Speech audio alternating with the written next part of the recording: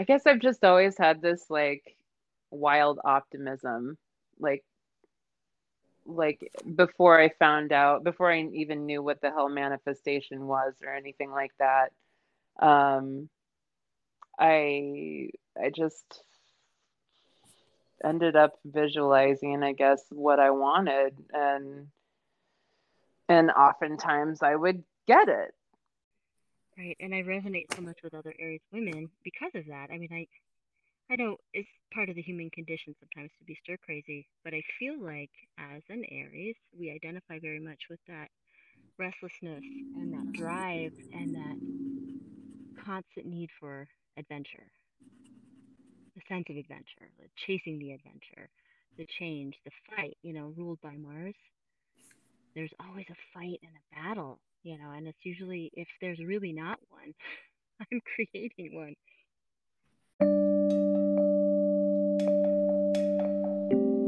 Aries is the initiator. Aries is the spark to the engine that gets things going.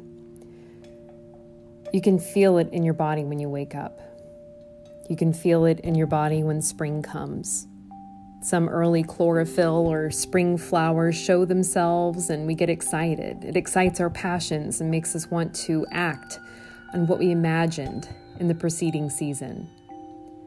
Historically, we took action on the vision and preparation of the manifestation and fruition found in the next sign or season, Taurus. With the energy of fire, vision, engagement, purpose, and release, we come to a basic necessity: choice. After learning the basics of natural law as humans on the planet Earth and Capricorn, and coming to an authentic expression of self that has an ability to creatively dance with natural law, Aquarius, and connecting with our highest, most beautiful dream possible in the season of Pisces, we are ready to take action on that authentic dream and give it the energy necessary to make it manifest in Taurus season. Aries is the season of cardinal fire. Cardinality because of its occurrence on the equinox, when the strengthening sun gathers more time than the winter, when the dream state prevailed. In Aries, we wake up. Every day when we wake up, we have choices to make. Those choices define ourself. Those choices set into motion a series of events which have a ripple effect for the next 365 days, where we have another opportunity to choose. The moon enters its season of Aries every month. There is a first quarter square of the moon to the sun every month. Those are two magical opportunities we have every month to make fresh choices. Historically, with the sun in Aries, our ancestors had to make these choices in terms of their survival for at least the next year. All of our choices are crucial. This is the time historically when our ancestors celebrated the return of solar heat. Feasting occurred with the remaining abundance and celebration that we made it through another year of hunting and gathering and later farming. If we made it with abundance, we felt really, really good about ourselves and we felt strong. But its shadow, that strength, might wish to impose its will without thought to another's will. And from that, we get the spectrum of colors called war. Moreover, if we have not successfully completed the previous cycle, then at this time we can feel fear. We can panic and make unwise choices based primarily on our fear of death.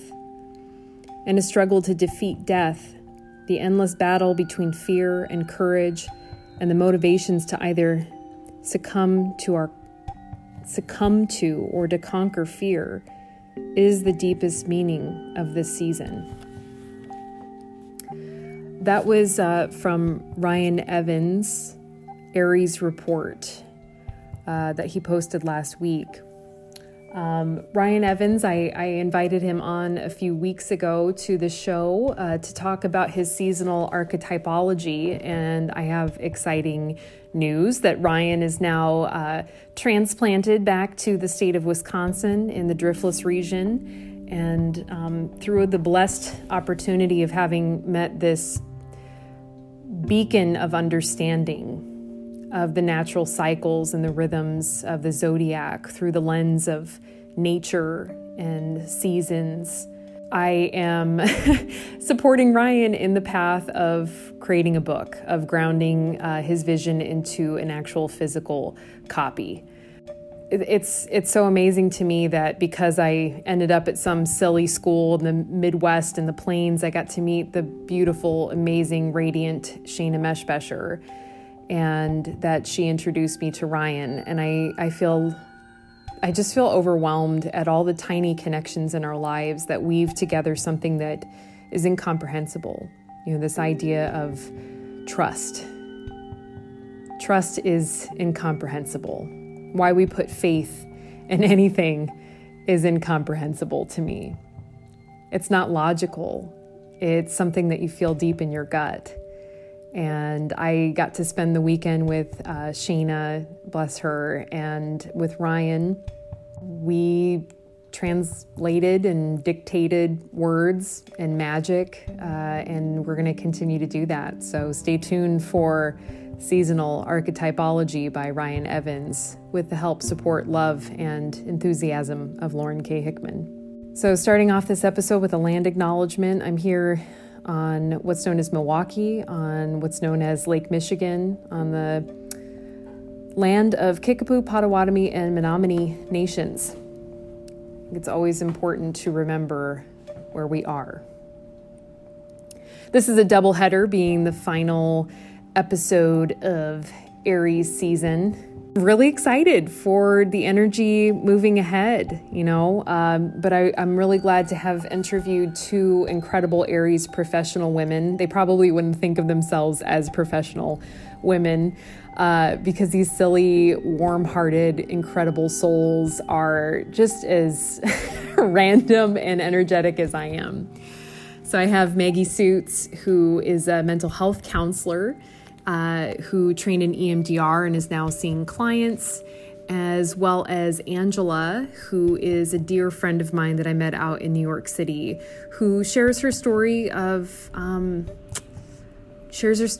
recovery and being an Aries woman, and now in law school and raising a daughter. She's just such a sweet spirit, and I think you're going to really enjoy these two voices, these two stories of wild optimism, as Maggie put it, the restlessness that Angela describes, and that search for adventure. What else? What else do I have to say? This is the first time I felt optimistic in a long time.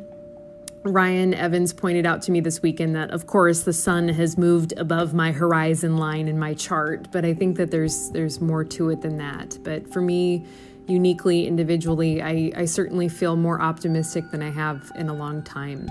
The MRI breast biopsy came back negative. I don't have to go in for another 6 months. Hooray.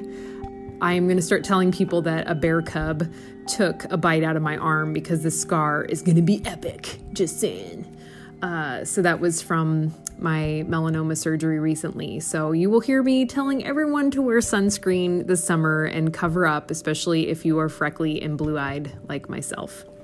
We have, some planets shifting energy today as I record this report and spent the day editing material. The moon is stabilized in Taurus. The moon changes signs every 2.5 days, FYI. Next week, Venus is going to move into Taurus, and we're going to certainly feel a shift, a wild shift from this sort of get up and go optimism, the very powerful new moon energy this past weekend, just really zazzing us with, is that a word? Zazzing us with Aries energy, that cardinal initiatory fire, that sense of self-worth, that connection. But these are deep times, my friends, deep times. With the Pluto square to that energy, there certainly has been some introspection, some emotional analysis, some depth, some transformation available to us should we wish to work with that energy. So as much as I say it's bright and fiery and happy and optimistic, and I'm sure you read a lot of reports that it was like, it's sexy time, it's, time for this, time for that. You just be where you're at, because this astrological energy affects all of us differently. And it's not really about prediction. It's about knowing where we're at right now and how that might affect us, especially with that lens of seasonal archetypology, where we're stepping into a new time, a new energy. And right now I'm cold. I think that the cardinal energy, the winds shifting and the sun finally coming out for the first time in 6 months where I'm at, it's really shifting the energy, and it just does feel like movement forward. And we'll move into the more stabilized spring season of Taurus here soon enough, and watch the flowers bloom and the air warm a bit more depending on where you're at, and feeling beauty, planting seeds, manifestation, that earth quality of Taurus. I want to address the anxiety that I think I'm sensing on the collective consciousness of social media. Thank you, Instagram and other platforms. This amazing astrologer that I'm really excited to interview here pretty soon, she posted on her page this really funny meme about I don't know if I own Instagram or if Instagram is owning me. It's a good question to ponder for yourself and your relationship with technology as we go through the Saturn return of the internet. Relate accordingly.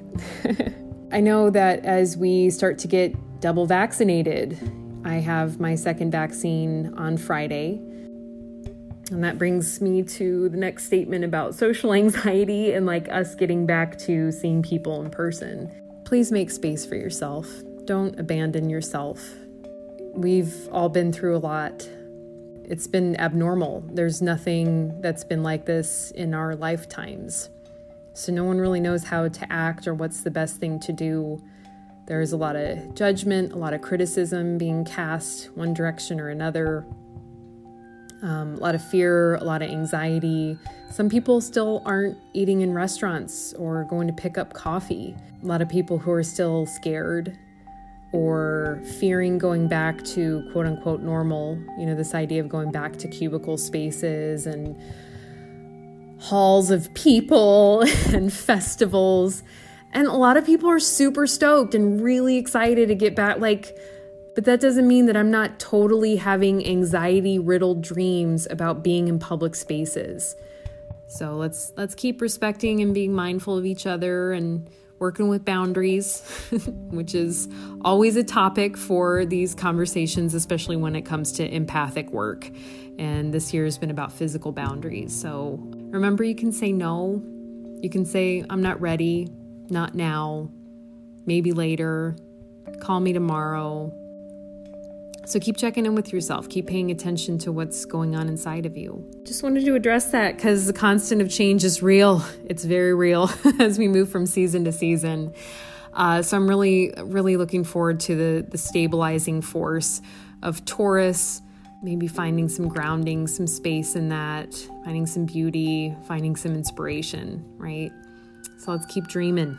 Let's keep dreaming. Astrology report says on Friday, have an adventure, whether that's just up the block for you, opening up a new book. Just keep dreaming, baby. Stay inspired.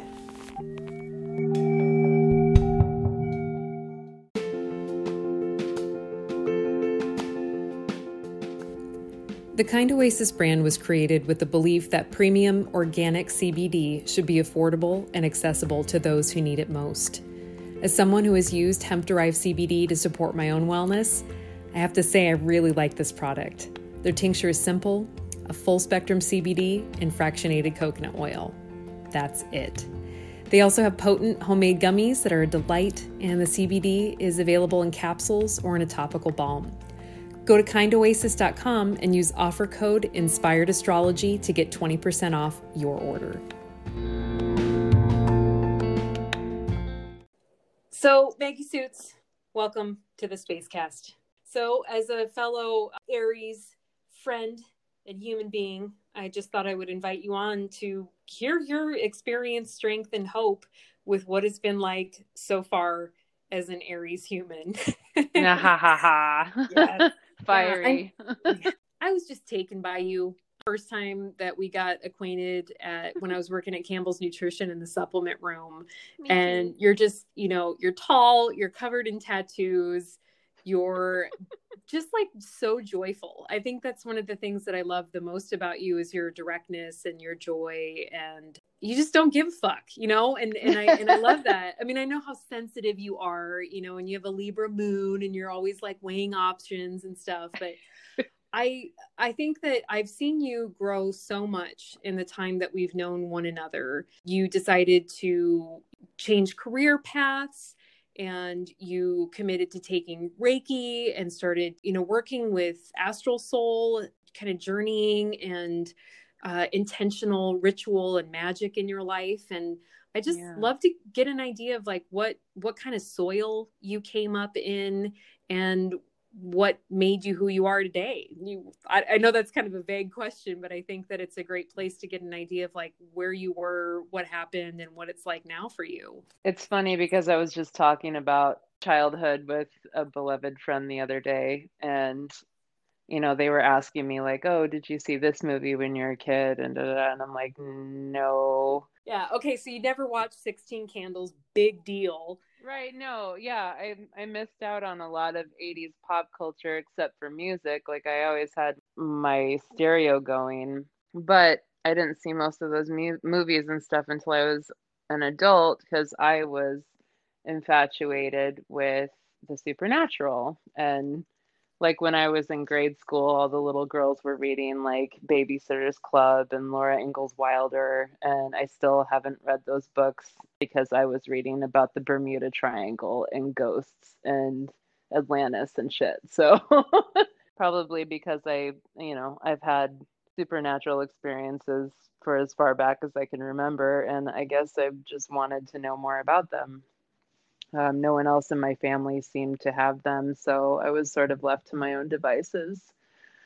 To where in high school I would dumpster dive for supernatural books behind half price books in Clive, so I didn't have to pay for them, because I was broke. But I mean, I think that had we met as kids, we would have been having seances as much as we possibly could, because that's what I was into.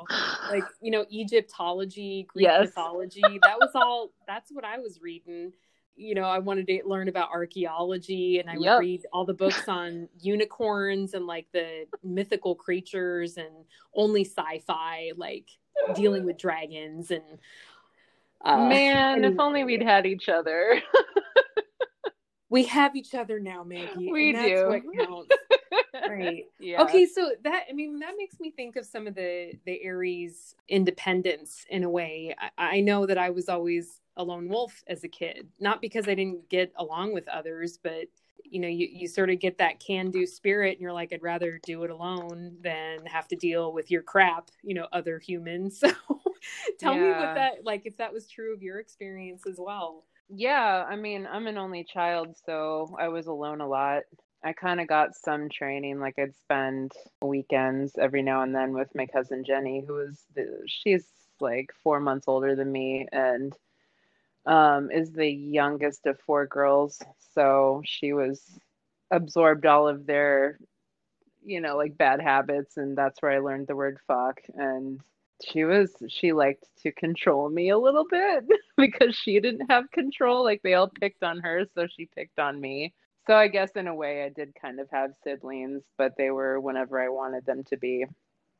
I got picked on and bullied a lot at school, usually it started off when I was younger by the boys because I was the tallest one in school until 8th grade.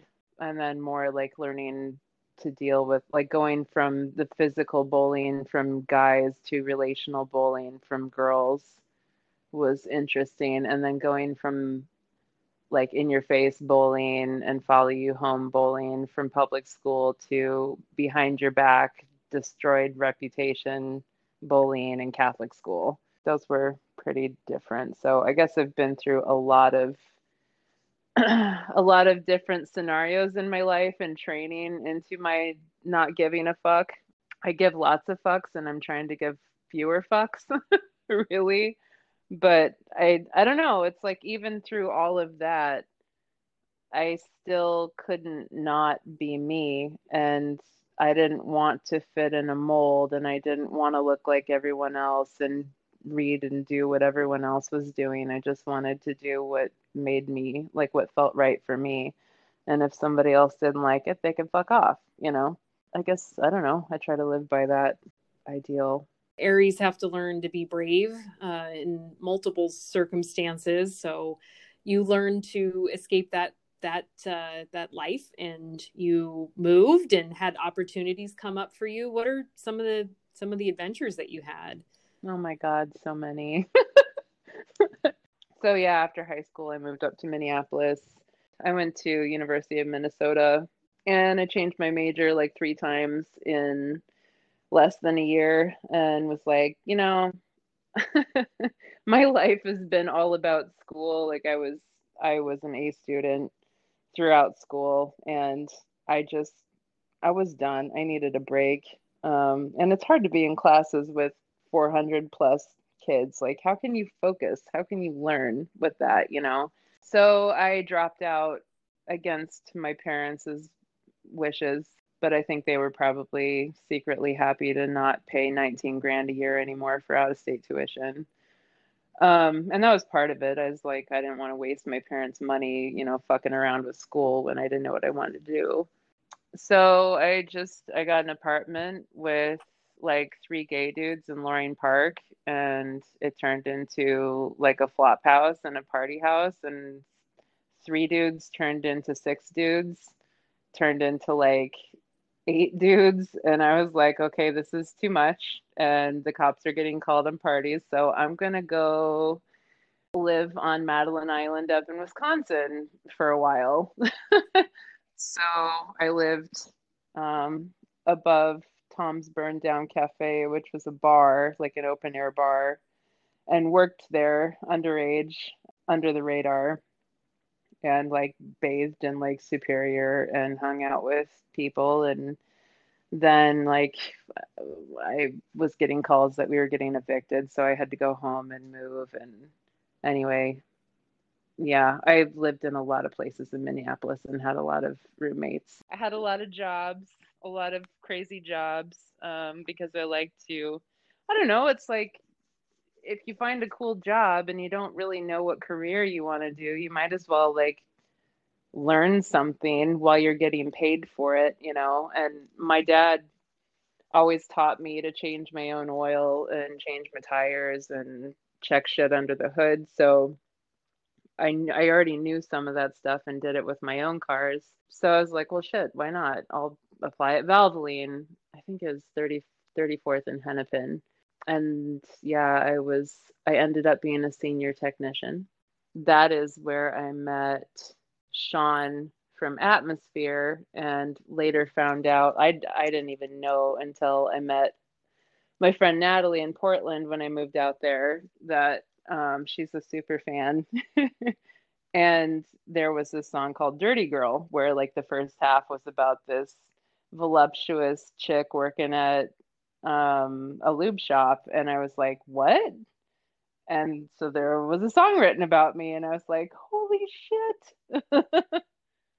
Dirty girl. Yeah, That's what yeah. we're calling the episode, Maggie. Sorry about that. That's Yeah. cool. How your attention span is, like, do you feel like you start a lot of things and don't finish it? Yep. Or yep. All right, moving on then. You didn't even need to finish that sentence.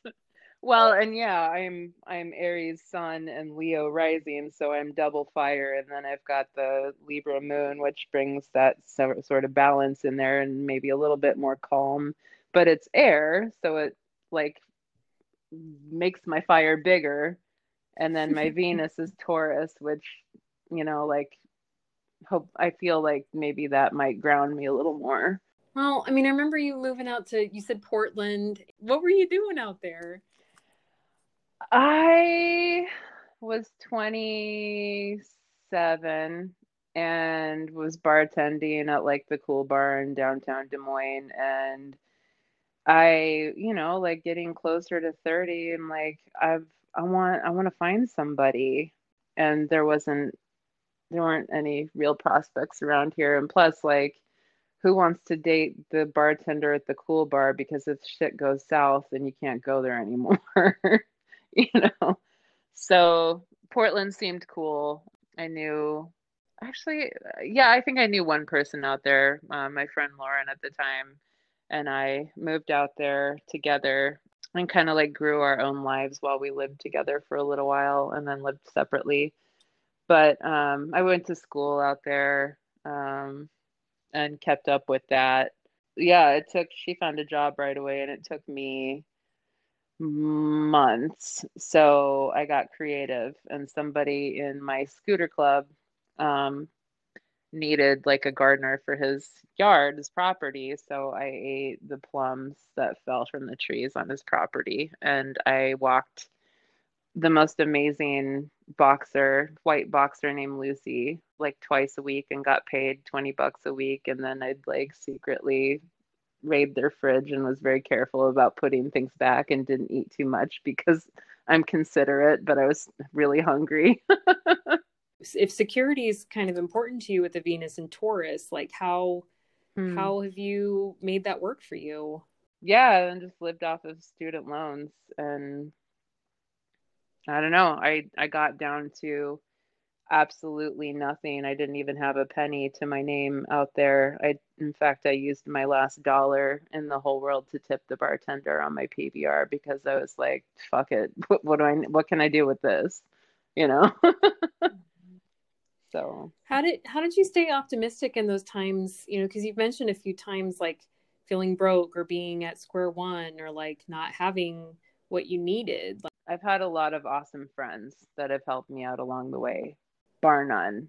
Without them, I probably wouldn't have eaten, probably wouldn't have had a place to live or help with rent sometimes, things like that, sharing meals.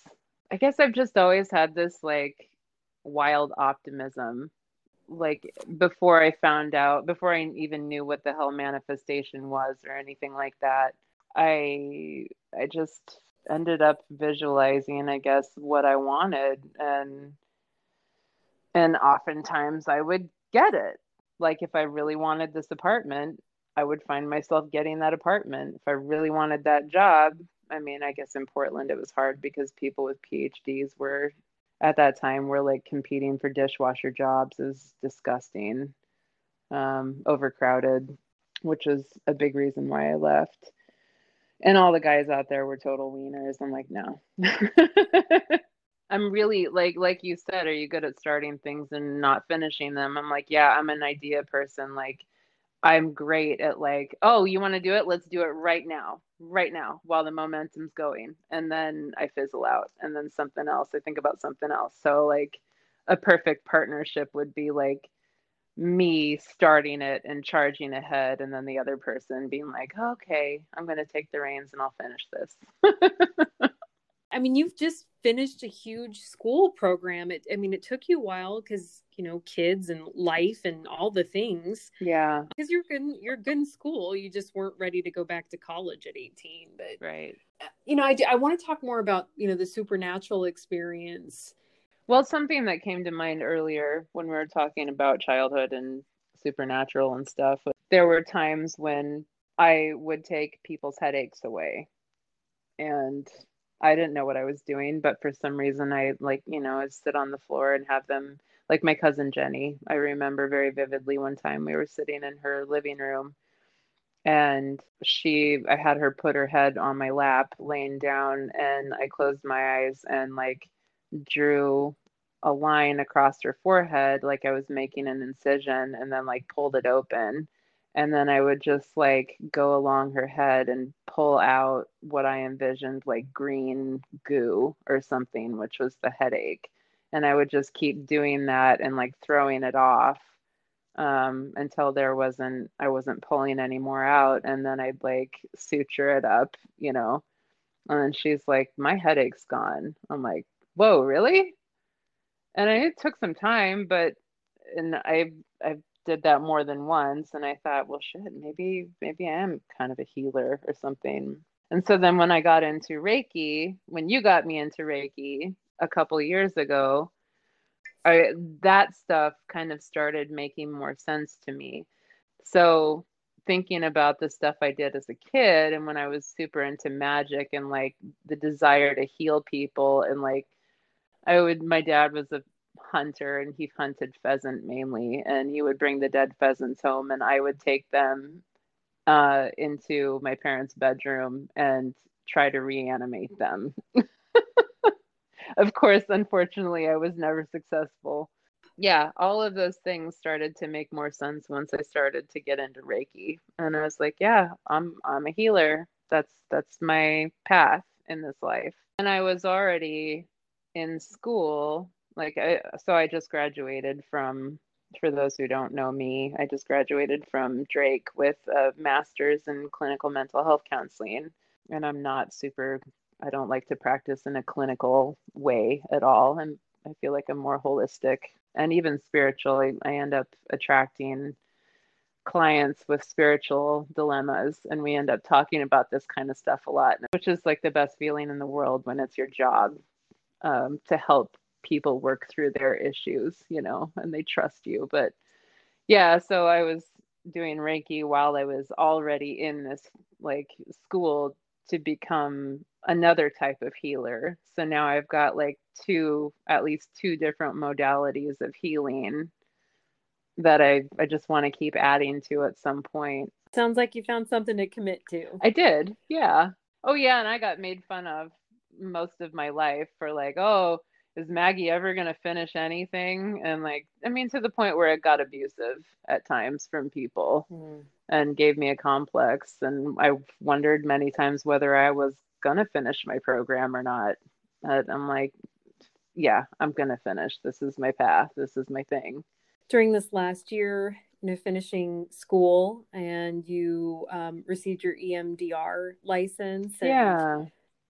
I'd love to hear like what that experience has been like for you, how you've applied it to your own healing journey and what you look forward to in supporting new clientele as you step into this new phase of your adult life and your career. I got trained in EMDR last summer after being on the receiving end of it. I was a client of EMDR. I think I started 2.5 years ago with that because I'm trained in trauma and it's one of my main focuses in my career. But even before I started my career, when I was at the beginning of my master's program, I was being trained in trauma and, like learning sexual trauma responses and things like that. EMDR ended up uncovering it's like I had these really super vivid things, like a movie, like a short film playing behind my eyes, but I didn't have any memory of it happen. Like it wasn't a memory. And I didn't have any well, I did have some physical sensation actually with one of them. So maybe for people who aren't familiar with EMDR, now that you're trained with it and you'll be able to work with clients on that, tell me about what exactly it is and why you think it's beneficial. Oh, right. There's lots of people who don't know what that is. So it stands for eye movement desensitization reprocessing. And it's a way to bilaterally stimulate your brain in order to bring forth trauma that is stuck in a person's unconscious, which is way like the biggest part of your brain, way in the back, that holds trauma. The way that trauma works is when you experience so the front of your brain is conscious mind. Right behind that is like another fairly smallish sliver called the subconscious, and then back there the huge part is the unconscious. And when you experience a trauma, no matter how great or seemingly small, a trauma is a trauma, and it goes straight through, shoots right back through the first two layers and settles right back into the unconscious. And if like most people, or like, I shouldn't say most people, like a lot of people, when you don't talk about it and you just bury it, it stays back there. And you think, if I don't talk about this, it didn't happen. Or if I don't think about it, it's not going to affect me. which is really wrong because trauma is also stored in our muscle tissue and our cells and like cell memory.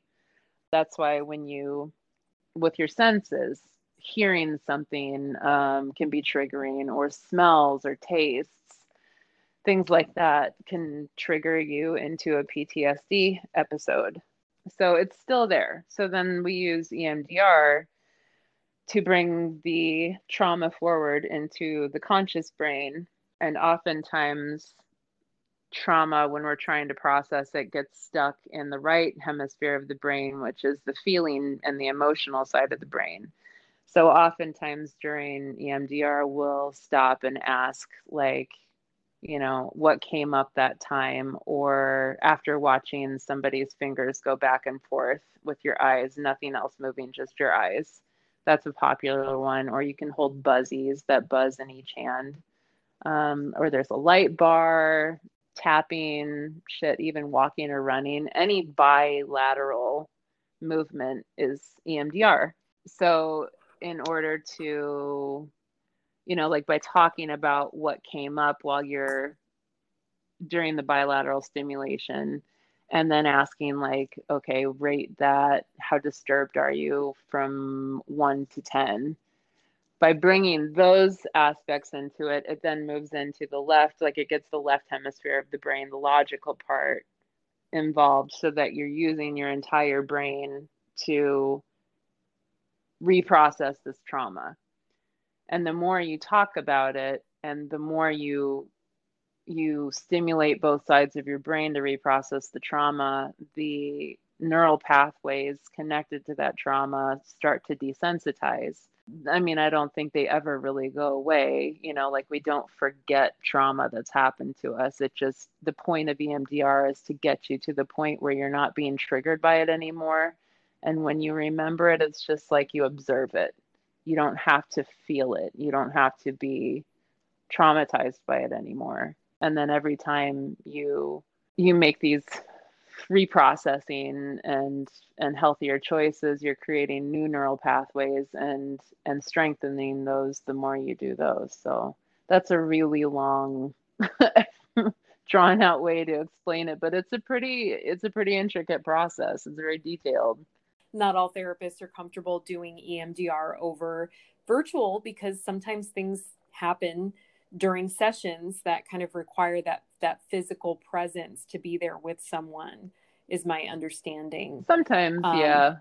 I mean, I've only been seeing clients virtually since last March, and I've done plenty of EMDR sessions over the computer. And that's why I always say, like, hey, you have my number. If something comes up, call and we'll talk it through, just in case. But the extra support. Yeah, because we can't do it in person. That's a great point. Bilateral stimulation, activating both the right and left hemispheres of the brain, bringing up these memories from the buried, is it the unconscious to the subconscious and then to the conscious mind? Yeah. You said that was the layers, right? Okay. And can people activate that just by going running? I mean, you mentioned the bilateral movement. Do you think that's why a lot of people enjoy running? I know there's a lot of runners who just go and go and go and go. I am not one of those people, but how can someone activate this kind of presence for themselves, on their own? Do they need a therapist to do EMDR? I think yes, because you need a trained professional to guide you through it, to really process through some of the difficult things. I mean, you can say like running is EMDR, because it kind of is, only in that it's bilateral stimulation, because you're moving both sides of your body rhythmically. That's what I would liken it more to, a meditative state. It's not any, I mean, there's people who go for, like when I go for a power walk or a run, sometimes I do it because I need to either work off some energy or work through some shit, through emotions or mental issues, some of that stuff. And it does help. You get the endorphins going, which, obviously help chemically. But if you notice, I mean, even if you're doing creative things, if you notice, like you end up like, sometimes memories come up, or able to work through, or ideas of how to work through a problem that you're experiencing right now that you just felt like blocked, or like hit a wall before you went on that walk or run. You're, yeah, it's just a different way to process through things. But if you're gonna do EMDR and process through trauma, I wouldn't try to do it by yourself. I would get a trained professional. You mentioned trauma and being trained in trauma therapy as part of your clinical mental health licensure. Yeah. And I'd love to get your perspective or your definition of what trauma is and how it impacts humans. I think trauma is anything that negatively impacts your existence. We can experience trauma being born, if mom had a difficult birth. Even scraping your knee is a trauma. And I guess what happens when you scrape your knee could make an even bigger impact on that trauma. Aries is associated with Mars. Yeah. And, the god of war, sharp objects, surgical objects. Like, that's why I mentioned like tattoos and, instruments and sharp things, not because Aries are like psycho surgeons or something like that, but it's this idea of like, I think bravery often comes through experiencing trauma and recognizing that you can overcome those experiences of pain and suffering and hardship because we can integrate it and grow a bigger heart, I suppose. Thankfully, trauma is starting to be more widely recognized in the mental health field. I think for a long time it was poo-pooed. It wasn't taken seriously. And since the advent of EMDR and people seeing all of these clients make these amazing changes and improvements in their mental health simply by reprocessing through their trauma, then it's like, oh shit, maybe there is something to this. I think if you're alive, you've experienced trauma. When you look at the root of, I feel like trauma is at the root of just about every, I'm not going to say every, because there are some disorders that are genetic. But I mean, granted, you need trauma, some form of trauma to flip that genetic switch, right? So people often, and you can correct me because you're more experienced in this field, but people, I don't think, start drinking or doing drugs unless they have experienced a trauma. It's a form of self-medicating when you can't get help in some ways. Not all, but a lot. And then we look at complex PTSD, which is another kind of up and coming form of PTSD people are looking into. And I've looked into it with a few of my clients, and we've done some CPTSD workbooks together, and they've discovered a lot about themselves. And like, some people have been misdiagnosed with bipolar disorder, or I don't know, different forms of like anxiety or panic disorder, and even so far as schizophrenia. But it could be the case that it's not that severe. It could be misdiagnosed as complex trauma, and complex trauma can refer to a really significant, like one significant event that's huge and impacts your daily life for a really long time, or it can just be an acute, like chronic trauma, experiencing trauma repeatedly over and over and over for a long period of time. That can cause a lot of problems for a lot of people. Trauma affects your genetics, how we process things, our personality, everything.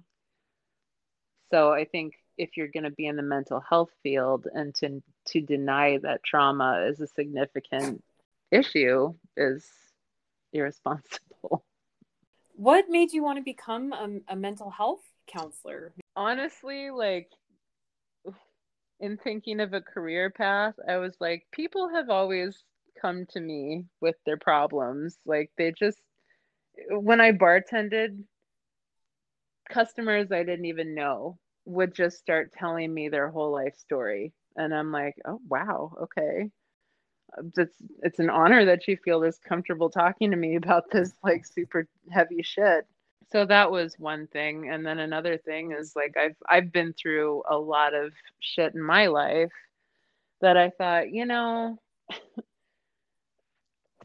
I've managed to overcome a lot of things in my life, a lot of crazy circumstances, and I feel like all of these lessons would be going to waste if I just kept them for myself. So maybe I can use all of the shit that I've experienced to help someone else who may be experiencing something similar sometime in the future. And I do end up using some of those things sometimes. As a former bartender myself, I I get that sense of boundaries and disclosure that come in those spaces, because people get lubed up Yep. on substances, and then they kind of come unglued or overshare, or find emotional spaces, which unfortunately, I mean, you think bars are kind of sold as these fun places, but they're often filled with traumatized people or drama filled people. Yep. And it just depends, honestly. How have you started to develop better boundaries for yourself? I'm 40 years old, and I never thought that I always thought that I've never had boundaries. Or I mean, that's not true. Everybody's got boundaries, they just may not realize that they have them. I didn't have enough boundaries until I learned about them fairly recently, and I'm still learning on how to establish them in healthy ways. I used to consider myself as a doormat and let people walk all over me, because I didn't have enough boundaries. And then, of course, then I would be the one getting hurt. They wouldn't be hurting me really in that scenario. I would be hurting myself in that scenario. So I've been hurting myself for a very long time. And I need to start loving myself some more and figuring out what that means and how to do that, especially being in this profession. I mean, people are exchanging a lot of energy with me in their sessions, and I have never been a very grounded person, being double fire and some air. So I have been trying to find ways to stay more grounded, and meditation has been a huge thing for me. Like, people have been trying to tell me for fucking years to meditate, and I always resisted it until finally, like a month and a half ago, I'm like, all right, things in my life are out of control right now. They're not manageable.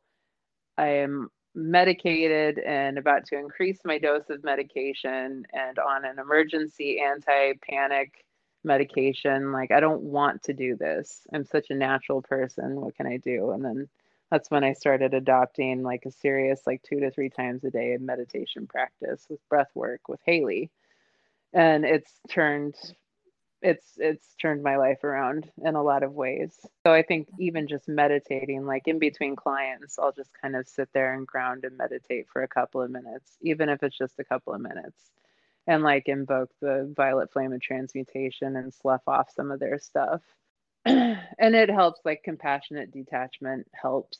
That's a tricky one to get into, to get the hang of when you don't have enough boundaries and you are super sensitive and possibly empathic or empathetic toward other people. You inevitably end up absorbing some or a lot of their energy and troubles. You got to be really careful about that, and which I have to be really careful about that because I'm all of those things. So you found that breath work to be grounding. And I always say to clients, it's totally fine to take medication to get through hard periods. Yep. There's no shame in mental illness. There's no shame in using medication, better living through chemistry. Yep. It's when it becomes a crutch and problematic, when you're not working on the issues or the substance has stopped working. Yeah. Like, there always has to be a reassessment, because our consciousness, our physical bodies are constantly shifting.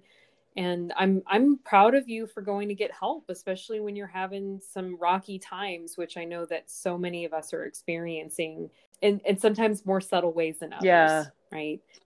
I mean, that's one thing I really want to say, I want to make known about medication is like, yeah, please don't take any of that as saying I'm not for medication. I think it's absolutely necessary in certain instances. The problem is when, like you said, it becomes a crutch. Like there's this outdated theory that we have chemical imbalances in our brain that cause depression and anxiety, and that's not necessarily the case. It's trauma, right? Medication is supposed to be a temporary thing used in conjunction with therapy to create new neural pathways in your brain to allow you to adopt healthier coping mechanisms. So then you can wean yourself off of the medication, and now you've got these new neural pathways and skills to use. That is the purpose of medication. How would you describe neural pathways, Maggie? I just, it's a term I'm familiar with, and I would describe it one way, but you as a practitioner, how would you describe that? Just established patterns of behavior, really, or established patterns of thinking or reacting. The way you've always done things, there's like a pathway for, okay, consider smoking cigarettes. One thing when people quit smoking is so difficult is like if you're in a car ride or if you have a cup of coffee, when you start to habitually associate, have a cigarette with a cup of coffee, you create that neural pathway in your brain that's a new one that associates those two. It says, oh, when I have this cup of coffee, I need a cigarette. So when you quit smoking, every time you stop having a cigarette with your cup of coffee, you start to disintegrate that old neural pathway and create the new neural pathway that says, oh, I can just have this cup of coffee and I don't need a cigarette with it. It's as basic as that. Well, Maggie, thank you so much for coming on. And I don't know if there's anything that we missed that you wanted to talk about. Like, how can, what kind of clients would you want to attract to your practice? Who do you feel like you're most useful to right now that could seek you out for mental health support and counseling or trauma support? And, is there anything that you want to share as an Aries human about your experience that we didn't get a chance to chat about? Oh, geez. I mean, I have a Psychology Today profile that kind of goes down the list of, and look me up, Maggie Catherine Suits is what I'm under. In my write-up, like my little about me section, I talk about working with, like, I prefer to work with a diverse population of folks, multicultural, BIPOC, gender identities, things like that. Trauma, obviously. I have like a holistic, eclectic, humanistic way, like approach to therapy. And I absolutely use feminism in everything because I think everyone can use feminism, but it's like from a multicultural feminist approach. Yeah. And I think just being like finally, oh yeah, that's one thing that you and I were talking about before we started interviewing was being an Aries and gender identity. I finally recently, just really in the past couple of months or so, have started to move toward the non-binary identification, where on forums I'm starting to click non-binary because when you look at my chart, I am split 50-50 down the middle. Like I am 50% male and 50% female. And when I look back on my life, that really rings true. Like when I was growing up, I had super short hair and people mistook me for a boy all the time. When you asked me what my pronouns were and you said that there's an option for she, they, I was like, oh, yeah. Yeah. Because I really feel like I am both, but a lot of the time I do lean toward feminine more than masculine. So yeah, she, they. Well, it's just, I mean, they call it a spectrum for a reason. And as we collectively break the binary, of course, it's going to be a little messy while we're figuring out how to readjust and realign in a spectrum, in a circle, rather than in a black and white and a yin and yang, and you're trying to find that blend. right? That interconnectivity. Boundaries, spiritual boundaries are really, really important. And I think creating a better relationship or closer relationship with spirit or source or whatever you want to call it, to help protect you, or even saying mantras, or even just like putting your metaphysical foot down and being like, nope, nothing negative is crossing my doorway. You're not allowed in this house. If you do, I'm kicking your ass out. Like, you have to stand up to that, because I mean, I had a shadow figure follow me and torment me for 20 years, until I finally put my foot down and stared it down and said, fuck you. If you can't tell me why you're here, then you don't have any more power over me, and you're done. And it never came back. Other things have tried, but because I have stronger boundaries, they're not in. They're not allowed to get in. You don't do drama, don't do fear, just call out what you're, draw the line, Yeah. right? I just wanted That's to put that great. one out there in case there's anyone else out there who experiences things like that and doesn't know what to do. Don't do drama. Don't feed into their bullshit. Yeah. EMDR, trauma, counseling, boundaries, all that feels like it could help somebody out there. So I appreciate you letting me pick your brain a little bit, Maggie. You dirty girl. It's a good song. You should check it out.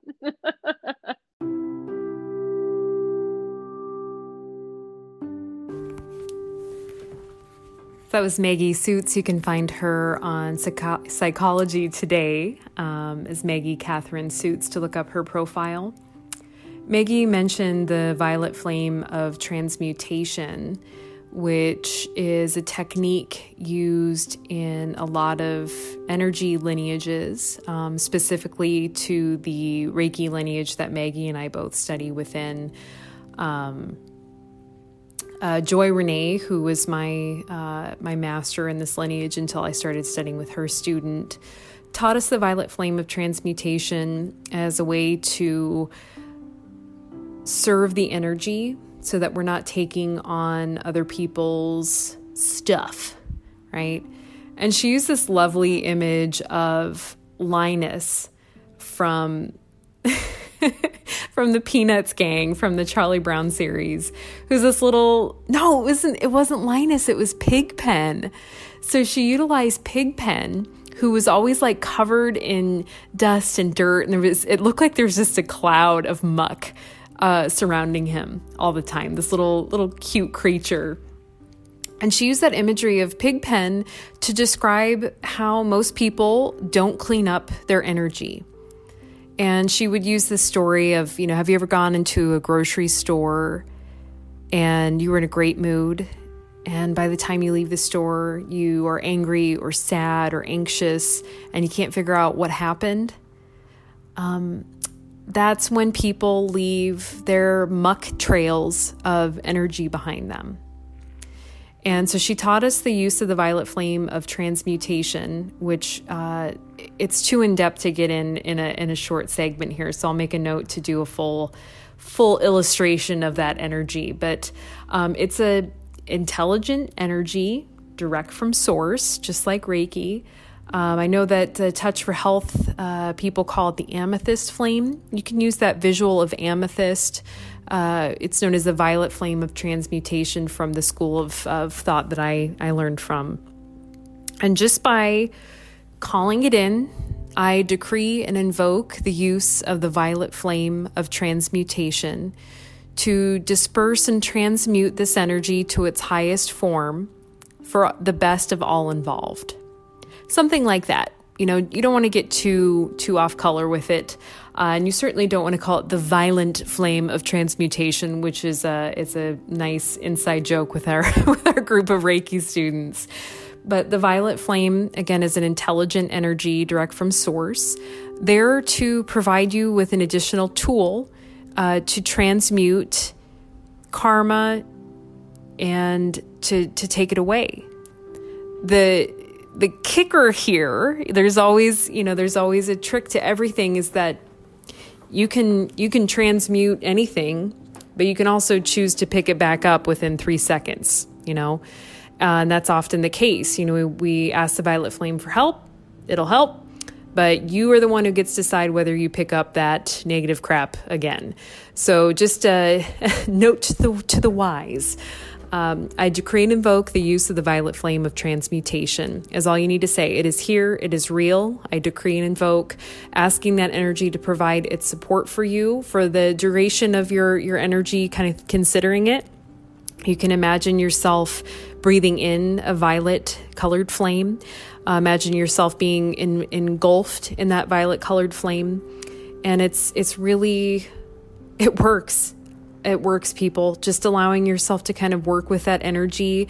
If you're getting upset, if you're feeling worked up, just allow yourself to cleanse with the violet flame. It's a really useful tool. I actually made a whole film about that, just saying that line, useful tool. Back when I was a youngin', I wrote a film called Flick, and the tool in the film is a violet colored lighter. So now you're getting the insider for the insider detail on an independent film I made so long ago that I kind of get sick about it. I think 13 years or something. All right. Well, I'm going to hand the mic back over to Angela, who's going to share her story now.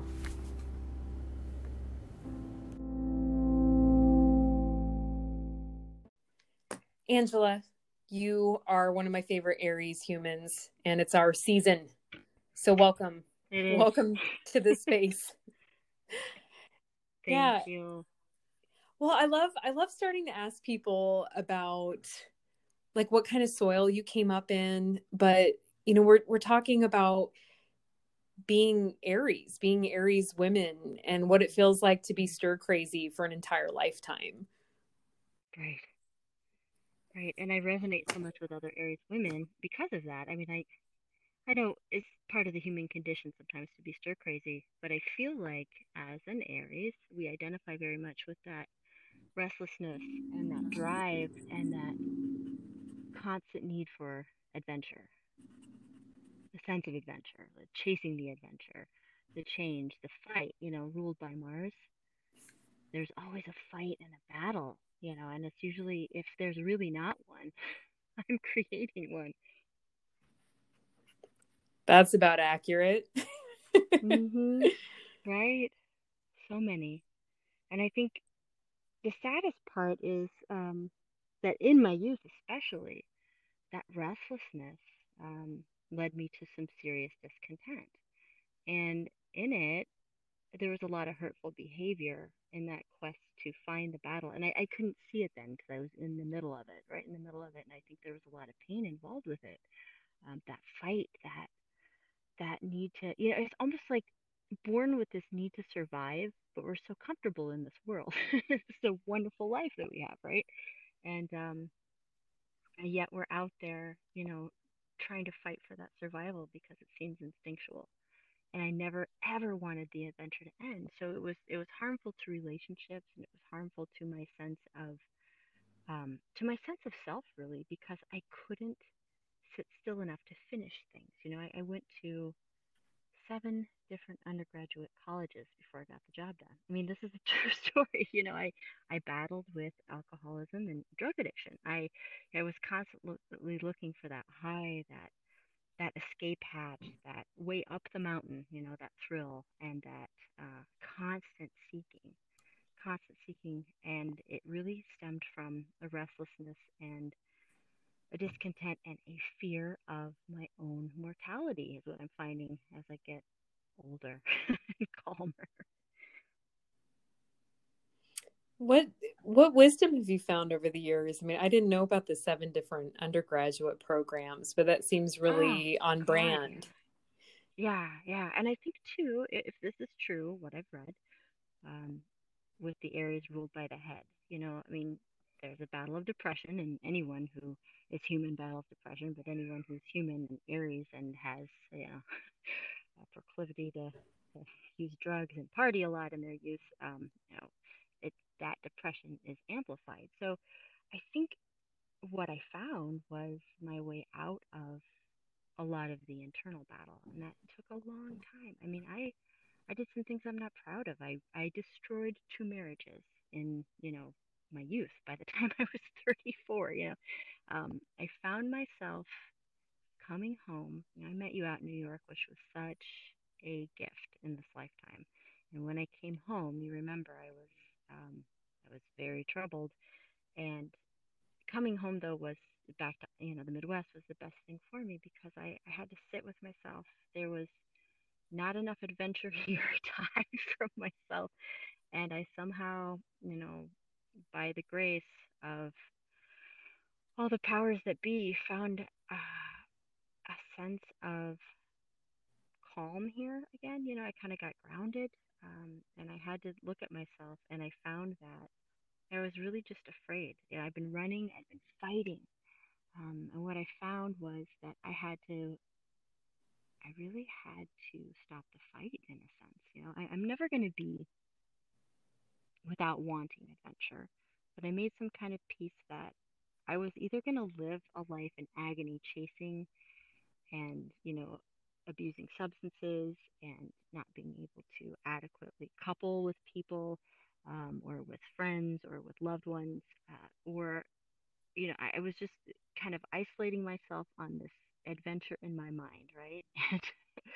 And I didn't want to live like that anymore. So as I'm coming into middle age, and this is really the reality of it, um, I feel like if there is a battle that has to be fought, if there is an adventure that has to be chased down, it's in the battle's in advocating for others now, and the adventure is in like right sizing myself and being okay with reality, that there are so many beautiful, blissful moments in reality unaltered, and just being able to sit with that. It's really hard to sit still with that, but it's such a gift when I can. Do you feel like there were any trigger points, either when things got too calm or too easy? Is that when you would create disorder so that you had something to agitate or move you on to the next thing? Oh God, yes. Oh God, yes. And I can look back and see, especially the first thing that comes to mind is relationships.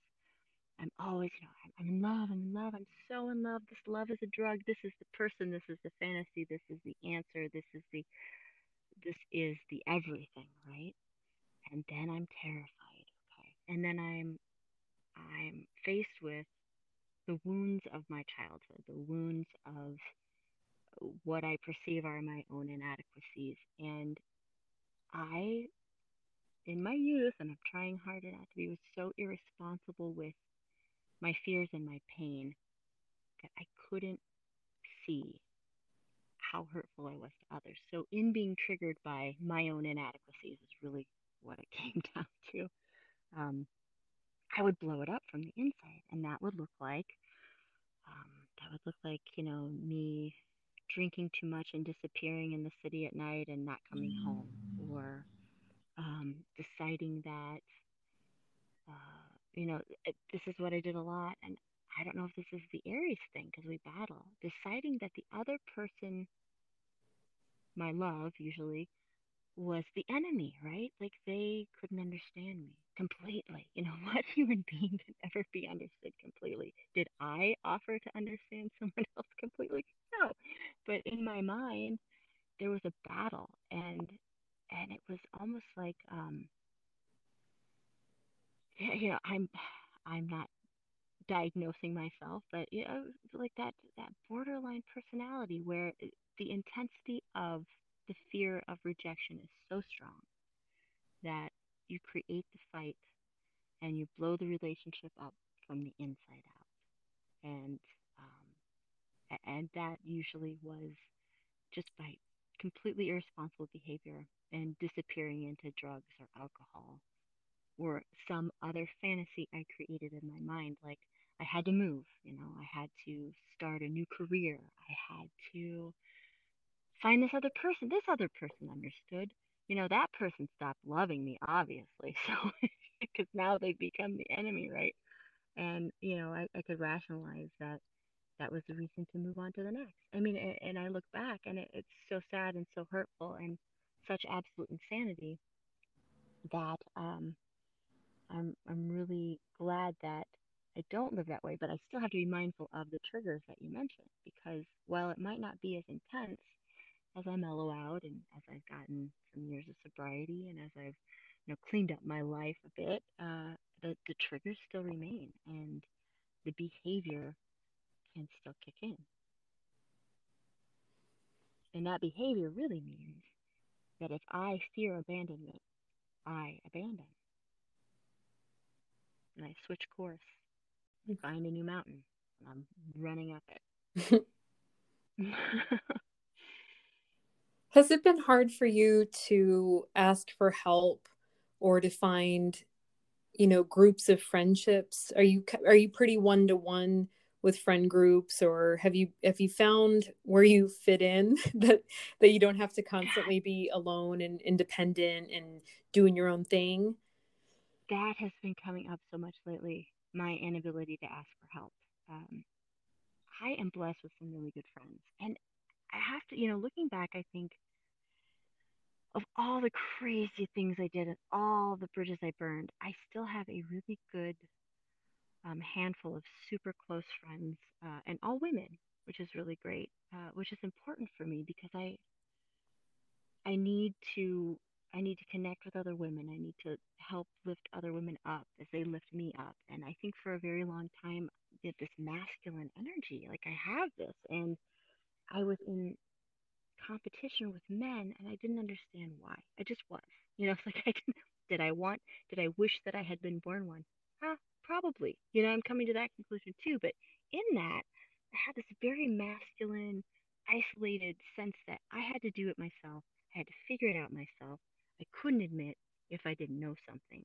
And, I'll be damned if I'm going to ask for help. So that has been a problem for me all my life. I'm getting better, in recovery, in the softening of my own ego, uh, the edges around like all the places I'm afraid of you getting to know. I have met some wonderful women such as yourself, and it's easier. It's easier to open up. It's still hard to ask for help because there's this sense of if I get real with myself, there's this sense of failure I feel in not being able to somehow figure it out myself, and a sense of disappointment in burdening others. And I think that that's a really twisted mindset that I'd like to work on chipping away next because we need each other. It takes a village, as I found out having a child. I cannot do everything myself all the time. It is impossible, and I have to relinquish that power, that false sense of power. Right? There's really no control here. I think you and I have a lot in common. I mean, not only the journey with recovery and being Aries sun sign women with a lot of fire and a lot of spontaneity, but I guess that I see So much patterns in fire. both of us that like we're looking for bonding, looking for community, whether that's through a relationship or otherwise, and then we get it, and then we feel like we're trapped in it, either because Yeah. we accidentally pick the wrong partner because of our idealism or thinking that we're unworthy of healthy partnership. I think part of that is Right. the drama with recovery. Like you said earlier, love is a drug. Right. For many of us who are trying to switch our brain chemistry from wanting one substance but still seeking that that Right. fix. Um, Right. Right. So then it's like it's like we create prisons so we can break out of them. Mhm. Right. Like I have to have my comeback kid story. I have to have my phoenix rising from the ashes. I have to keep burning myself down to the ground to reinvent myself, to resurrect. It's like this nonstop, but it's exhausting, right? Like there's there's nothing rational about that. But I feel personally, and I don't know, maybe this resonates with you too. And you mentioned we want that bond with, but then as we're breaking free of the chains, we're on to the next adventure. We have to roam. We have to find new ground, and it's I don't know why. I don't know why it is that I can't just sit and be so contented in, the grace of all that I've been given and not still feel like, what if there's something else over there on the horizon? I got to see that, or where is the the victory without that horrible battle? Like I had to crash and burn myself in New York in every possible way to try to like Yeah. come back from it. Yeah, the constant of change. I think Aries get that better than anybody else.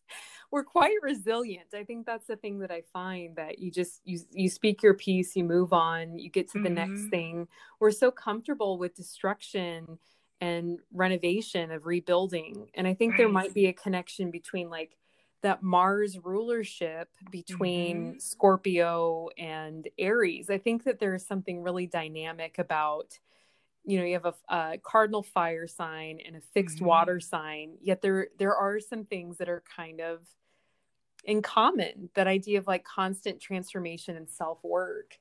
And I think that seeing this protest go by is a good place to kind of transition to where you have decided on your career, in your Mhm. early 40s with a young daughter, that you've decided to peel back the layers of Mhm. everything that you've told yourself about what you could and could not do. And you have been in law school for a couple of years now, your second year entirely during the pandemic and Yeah. online. Yeah. Yeah. Oh God, yeah. So I'm at the end of my, coming up to the end of my 2L second year. And we started in real life, in real classes, the first year, and then that second semester we had a trial. We do trial advocacy, and we do a clinic, which is amazing. Drake is a phenomenal university. But what happened was the timing of it was, we were out of classes for the trial, and then we had a spring break, and then COVID was upon us, and we really never went back. And Drake had a smooth transition. They had a suspicion that things were going to have to shift online, and it was seamless. But that didn't mean it was easy for all of us, in the whole wide world, uh, to adjust to. We live in Zoom world now, and here we are. And in law school, there's a Socratic method, which means you show up to class and you hope to God you don't get called on because it's one question after another, right? So that is kind of lost on Zoom, and that's sad to me because we do the best we can, but it really, the spontaneity of needing to think on your feet and speak on your feet, and just really be present in the classroom like we had to be, has veils and different layers kind of over it. We're between screens, and this lapse and time, and sometimes your connection is bad, and then it kind of takes away from from the thrill that the Aries loves. you know but God, it's been The such a heat of the gift, the heat moment. of the moment, exactly. But it has been such a gift, and I mean, being in law school, um at this time in the world, with the pandemic, with Black Lives Matters, um with this crazy election process. Um, I feel so absolutely blessed, so grateful. My timing couldn't have been better. It's like the universe opened up and said, "It's your time to go to law school. You'll see why. Check it out. You want an adventure? Like, here you go." And I would have kicked myself, early. Oh, I'm too old. I'm too this. I'm too. But somehow I got into a point where I accept it all, and it couldn't have been any other way. I always wanted to go to law school.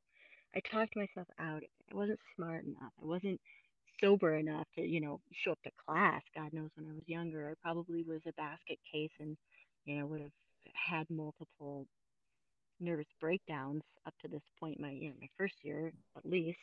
But no, I mean, now I can handle it, and it's not easy, but it's important to me, and it's not important to me in the way it would have been important to my young Aries ego. It's important to me in the way that I see how I can shift that to advocate for others, because that is what I'm focusing on.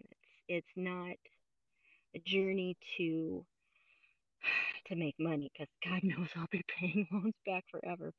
And I do want to get into some juvenile work, which we can talk about. But what I know is that I just feel so blessed at this time in my life to have the opportunity to make this change for me, for my daughter, for any way that I can contribute to society with whatever brain, I've been given. It needs to be put to work for others instead of sitting on a bar stool imagining that I'm going to write the next great American novel. That's so I'm right where I'm supposed to be. On a bar stool, Yeah, the about to write this. fantasy Yeah. land. Yeah, I was going to write it I'm, tomorrow. why do I have the same fantasy? What I is don't, that about? I don't know. I don't know. I mean, the fantasy's still there without the bar stool, but it's just like, yeah, okay, well, you have to put in the work, Angela. If you're gonna, like, the reality of putting in the work in real life instead of, in my mind and fantasy land has become very apparent. That's really the years of sobriety I've been gathering. I'm like, this is all really hard work. Wow. Okay. Okay. I know it's funny that like both of us have sustained discipline when it comes to something as obvious as addiction. But I Right. know that both of us chase after instant I gratification on a know. regular basis. I know. I know. Yeah. And for you to do something as uh, notoriously difficult as law school, to put yourself through that torture. I mean, what's more masochistic, right? Going to law Maybe running school. the marathon the first year. First year Oh, of law well, school and losing a couple toenails. Maybe that's masochistic. But I'm like, pile it on. That's the way I roll. pile it on. Oh God. How has running benefited your energy levels and finding like a committed practice that help you to keep your cool, your emotional well-being? Like, I want to hear how you've learned to take care of your Aries fire. Right. And you help me when I have bad nights. I'm like, Angela, what's going on with me? And you're like, girl, I Yeah. see you. I get it. Sometimes Yeah. I'm serious. Sometimes there is nothing, right? You get that red hot fire of irritability, and there is nothing that calms it down. And you're like, oh my God, what am I going to do? And sometimes it's like, that's when I need to run. And sometimes that's when I need to run far. And that's not something my body is going to let me do forever, right? So I'm going to have to, reinvent what that looks like probably soon. But it's that. It's the breathing, because I think what it is with the running is, if it becomes painful, if it becomes arduous, if it becomes, and it doesn't for me for a while. Like, I've learned, I'm I used to think I was, a pretty big baby about this. I've got a pretty decent threshold for physical pain. Um, so that's that's good. But for me, that's how I unraveled those red hot irritabilities. Without drinking, without drugs anymore. I run and I breathe. And there's for me personally, there's a lot of prayer while I'm running, and not always. Sometimes the music's on, sometimes the music's off. The more I run, the less I need music on. The more I just want to be with nature and um, with the smell and the breeze. And, anything, any thought in my head or any sound outside of my head is actually better. But I can really dig in if I need to, and just kind of hammer it out as I'm hitting the pavement. I think about the old philosophers that were peripatetic, and they walked and they talked and they thought and they walked. I'm like, well, I'm really revved up, so I gotta run and think. And sometimes I can talk to myself or with a group, which we haven't been able to do with COVID as much. It really gets out of my system the anxieties that run my life, the anxieties that get me into trouble, the anxieties that get me into hurting other people because I'm blinded by my own pain. And um, that's really, if I can make living amends in my sober life, the learning to not hurt others because I'm blinded by my own pain is top on the list.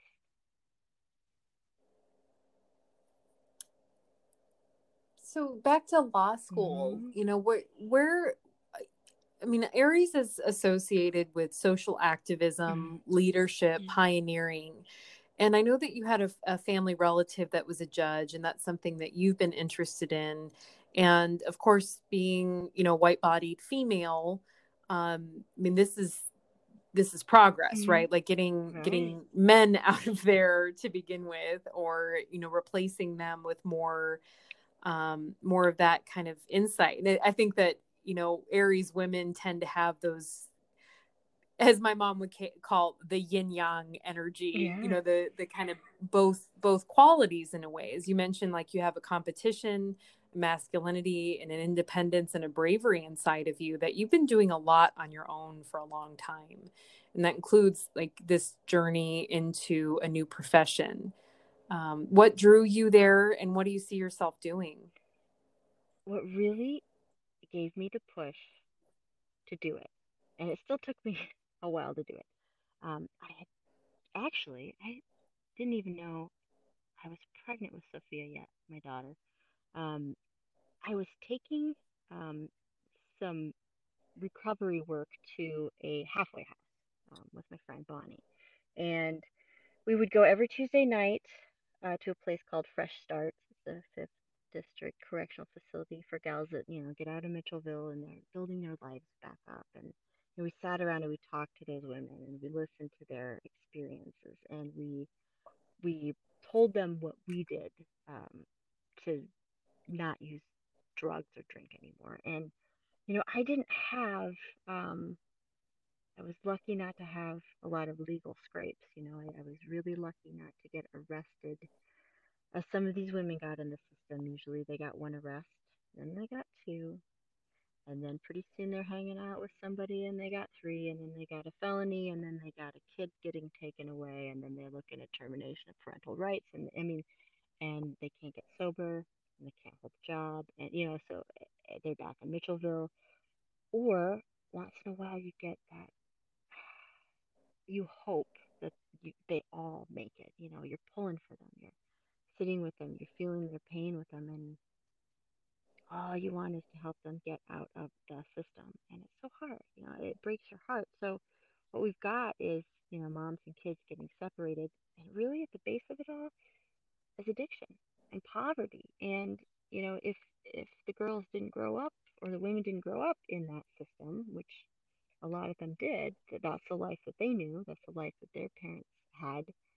Um, they somehow stumbled upon it because of their own addictions or because of, even often a bad relationship and being at the wrong place at the wrong time, and the downward spiral sucks you in. So listening to these women's stories and really pulling for them to get into recovery and out of the system and off of paper so that they could live lives that they chose to live, that they're not being told they're going back to Mitchellville or they're on probation or they can see their kids at this time or, taking the bus. Like, everything's such a struggle.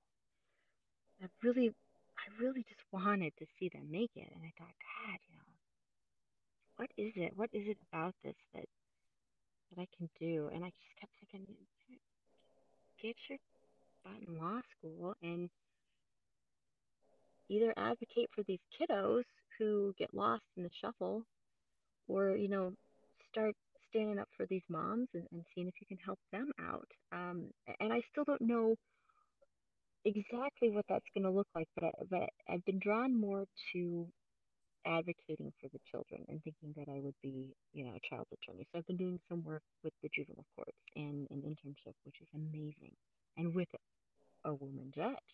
Um, so I just feel like these things have lined up. There have been some synchronicities that are unbelievable, and I'm really grateful to a lot of friends. I have a friend who is a judge who introduced me to her, and I think what happened was the door opened. I took a deep breath.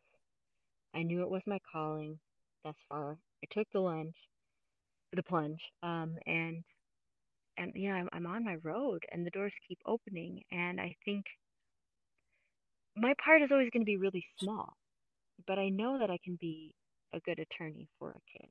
for our mom in trouble. And if I go and I do my part to the best of my abilities from the perspective of someone who's in recovery and just trying to put the best foot forward in my own life, maybe that ripples out. Maybe that supports someone. Maybe that lifts up some kid who wants to be with mom, but that's not the best thing for that kid.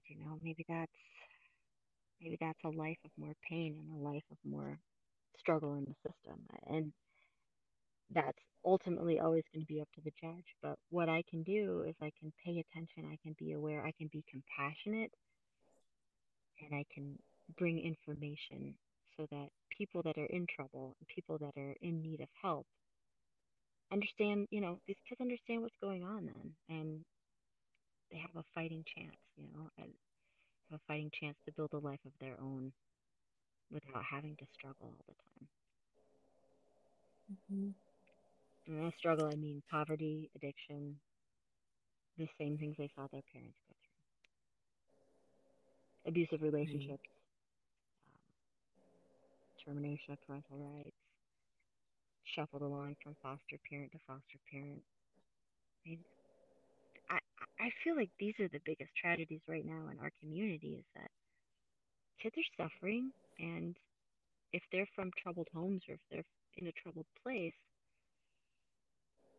they're going to get kind of pushed along in foster homes, or they're going to turn to maybe crime on their own and get into detention centers. And nope, nobody nobody wants to live that way. I don't think so. I mean, I really think that I think we have such a sad problem with addiction. It really, when I see these problems in the court system, it all stems from addiction.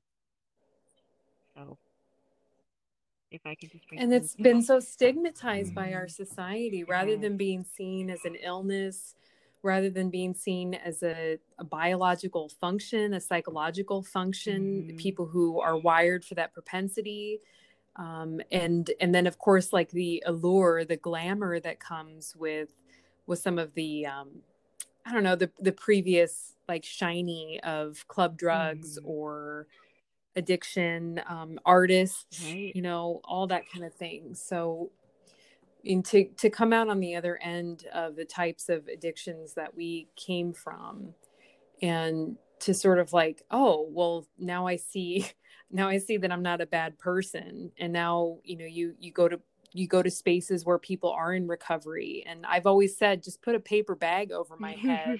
I'm the same as the rest of Right. you. It doesn't matter what creed, what socioeconomic class that you come from, what color you are, whatever it is. Like, this addiction comes with it comes for all of us who are wired that way. It doesn't judge.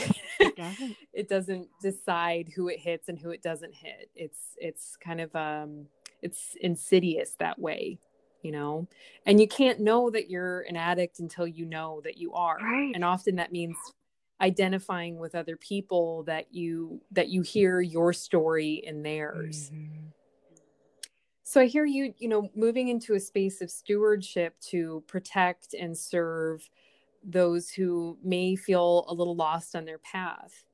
And I was, I read The Alchemist in 24 hours. I hadn't read it since I was 18 years old.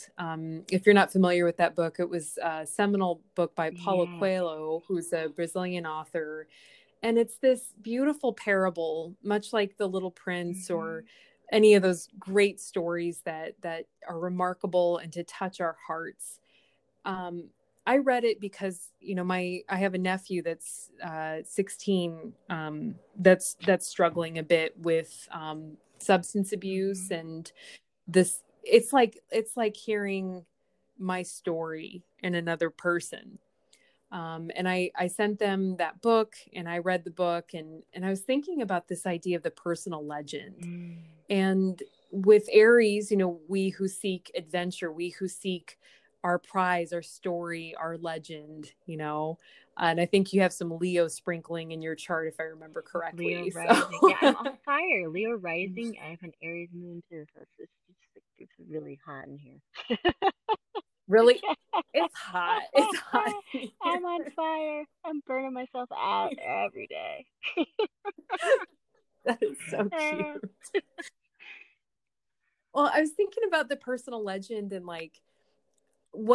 maybe what you have to offer for a young person who's kind of seeking that path, because you've bumped your ass along the road a lot, just as I have. And you found some clarity. Like you said, you found the door that it was like, okay, this is it. This is the door, and I'm going to walk through it, and I'm going to trust. Right. I'm going to have faith that there is something good on the other side of this. And maybe allude to some examples of when you knew it was the right thing and when you knew it was the wrong thing, but you did it anyway, and what the results may have been. Right. Oh God, the wrong thing. The wrong thing. I mean, I think we have, that consciousness, that inner um, meter of, I don't want to say morality, but like right and wrong. Right and wrong for you in that moment. Not, right and wrong in the sense that I'm judging what's right and wrong. I'm not even going to go there. But it's like within yourself. I think every human being has like this, this constitution within themselves, and they know when they are violating something that is good for them, right? And I will be damned if I have not felt myself self violating my own constitution often and still wanting to go down the rabbit hole for the adventure. Moving certain places, jumping into certain relationships, yeah, getting on that plane, and I am so thankful that I have been safe. I haven't had a lot of tragedy. I haven't had a lot of danger. I've put myself into places of danger. It is amazing how many scrapes I have gotten out of, and that's frightening to look back on. I mean, I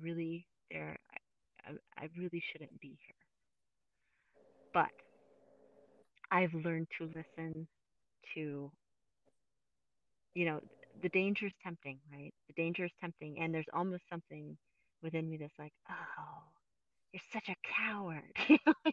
You're not going to go chase that adventure? What a coward. And I'm like, no. I'll give you a very physical example. There's a really high tree um, out by Waterworks Park, and somebody had kind of haphazardly nailed some little slabs, little 2x4s up, like a little makeshift ladder. They weren't on there, and they weren't tight, and they weren't, but I could not help but start to climb this tree. And as I'm like getting my footing, I look at my daughter, Sophia. She's sitting on the little swing, and I'm like, God, if I fall off this tree and hit my head, and she's out here with mom injured. You're like, this isn't safe. This isn't right. This because I felt like for the first time it wasn't safe. It wasn't safe, and it wasn't responsible for me to do that. Things were shifting, things were squeaking, things were getting pulled off. I was getting higher and higher, and my knee was hurting because I'm 43. I was like, God, I'm such a coward, But I was like, no, maybe you're courageous in listening to the truth, and you don't like it. But the truth is, you're 43. Your knee hurts. You're halfway up this tree where you shouldn't be, and your daughter's down there, and you're not gonna leave her. You're not gonna leave her, and you're not gonna put her at risk. So get down. So I climbed down, and I got over my big bad self and that ego of adventure for a minute, and I thought, well, here we go. We get to both walk out of Waterworks Park on a beautiful day without any broken limbs or head injuries, and and here we are. I mean, I laugh because I really struggled with that, and that's just a really silly example. But I think what's helped me tremendously, and I hate to say this to any young person listening, is it really has taken some time, just time with age, time with acceptance, time with not waking up in the middle of the night from that deep dark sleep where I'm kind of spiraling into the darkness of nowhere, knowing that someday I will die, and oh my God, that I used to wake up to that anxiety all the time. I don't really do that anymore. I I have a habitual practice. I have a morning meditation. I have a time when I'm going to read my law books. I have a time when I'm going to wake my daughter up and we're going to have breakfast. I have a time when I'm going to take her to school. I have a time when I'm going to go to school. I have a time when I'm going to pick her up, when we're going to walk around the lake, or when I have these times, and it might sound boring to an Aries because it is usually like I hated routine. Oh my God, get me out of any routine. I have to have that.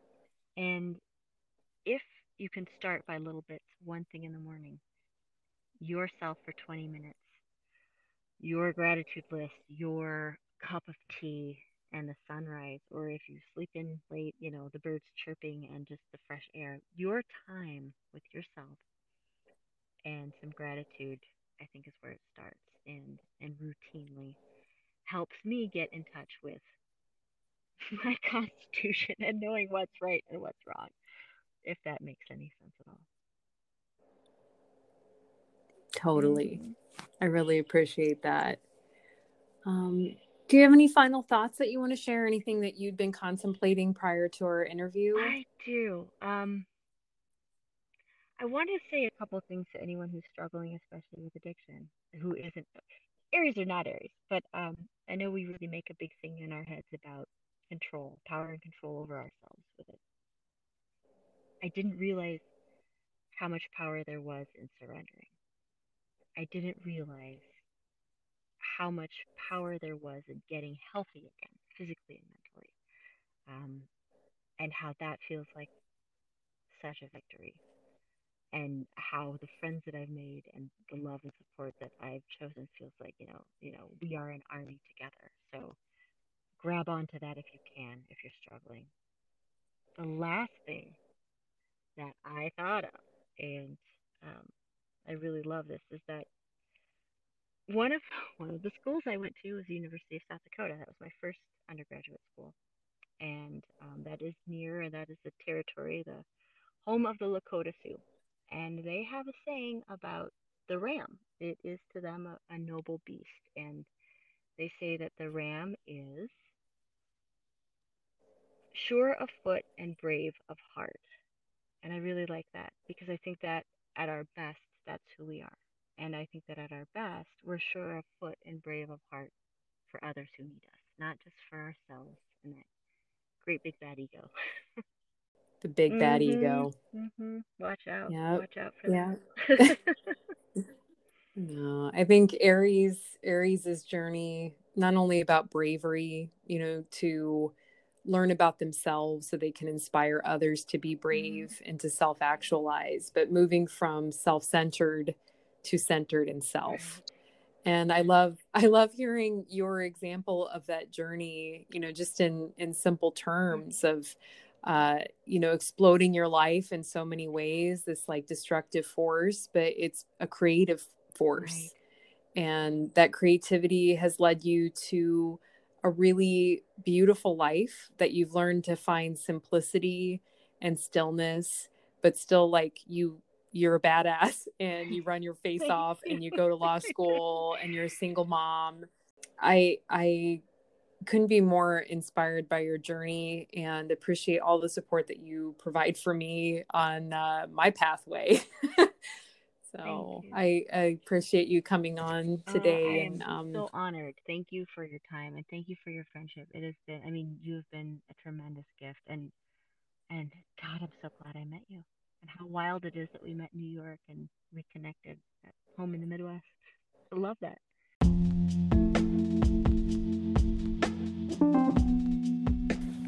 Kin is a modern mystical shop located in the heart of Des Moines, Iowa's East Village.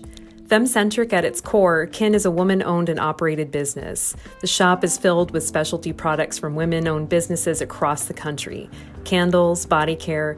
The shop's Venusian energy comes in as soon as you step into the door, whether it's online or in person. Ethically sourced crystals, Palo Santo and sage are just some of the highlights, along with an exquisite collection of vintage jewelry. Shop online at kindsm.com and let them know that Lauren sent you.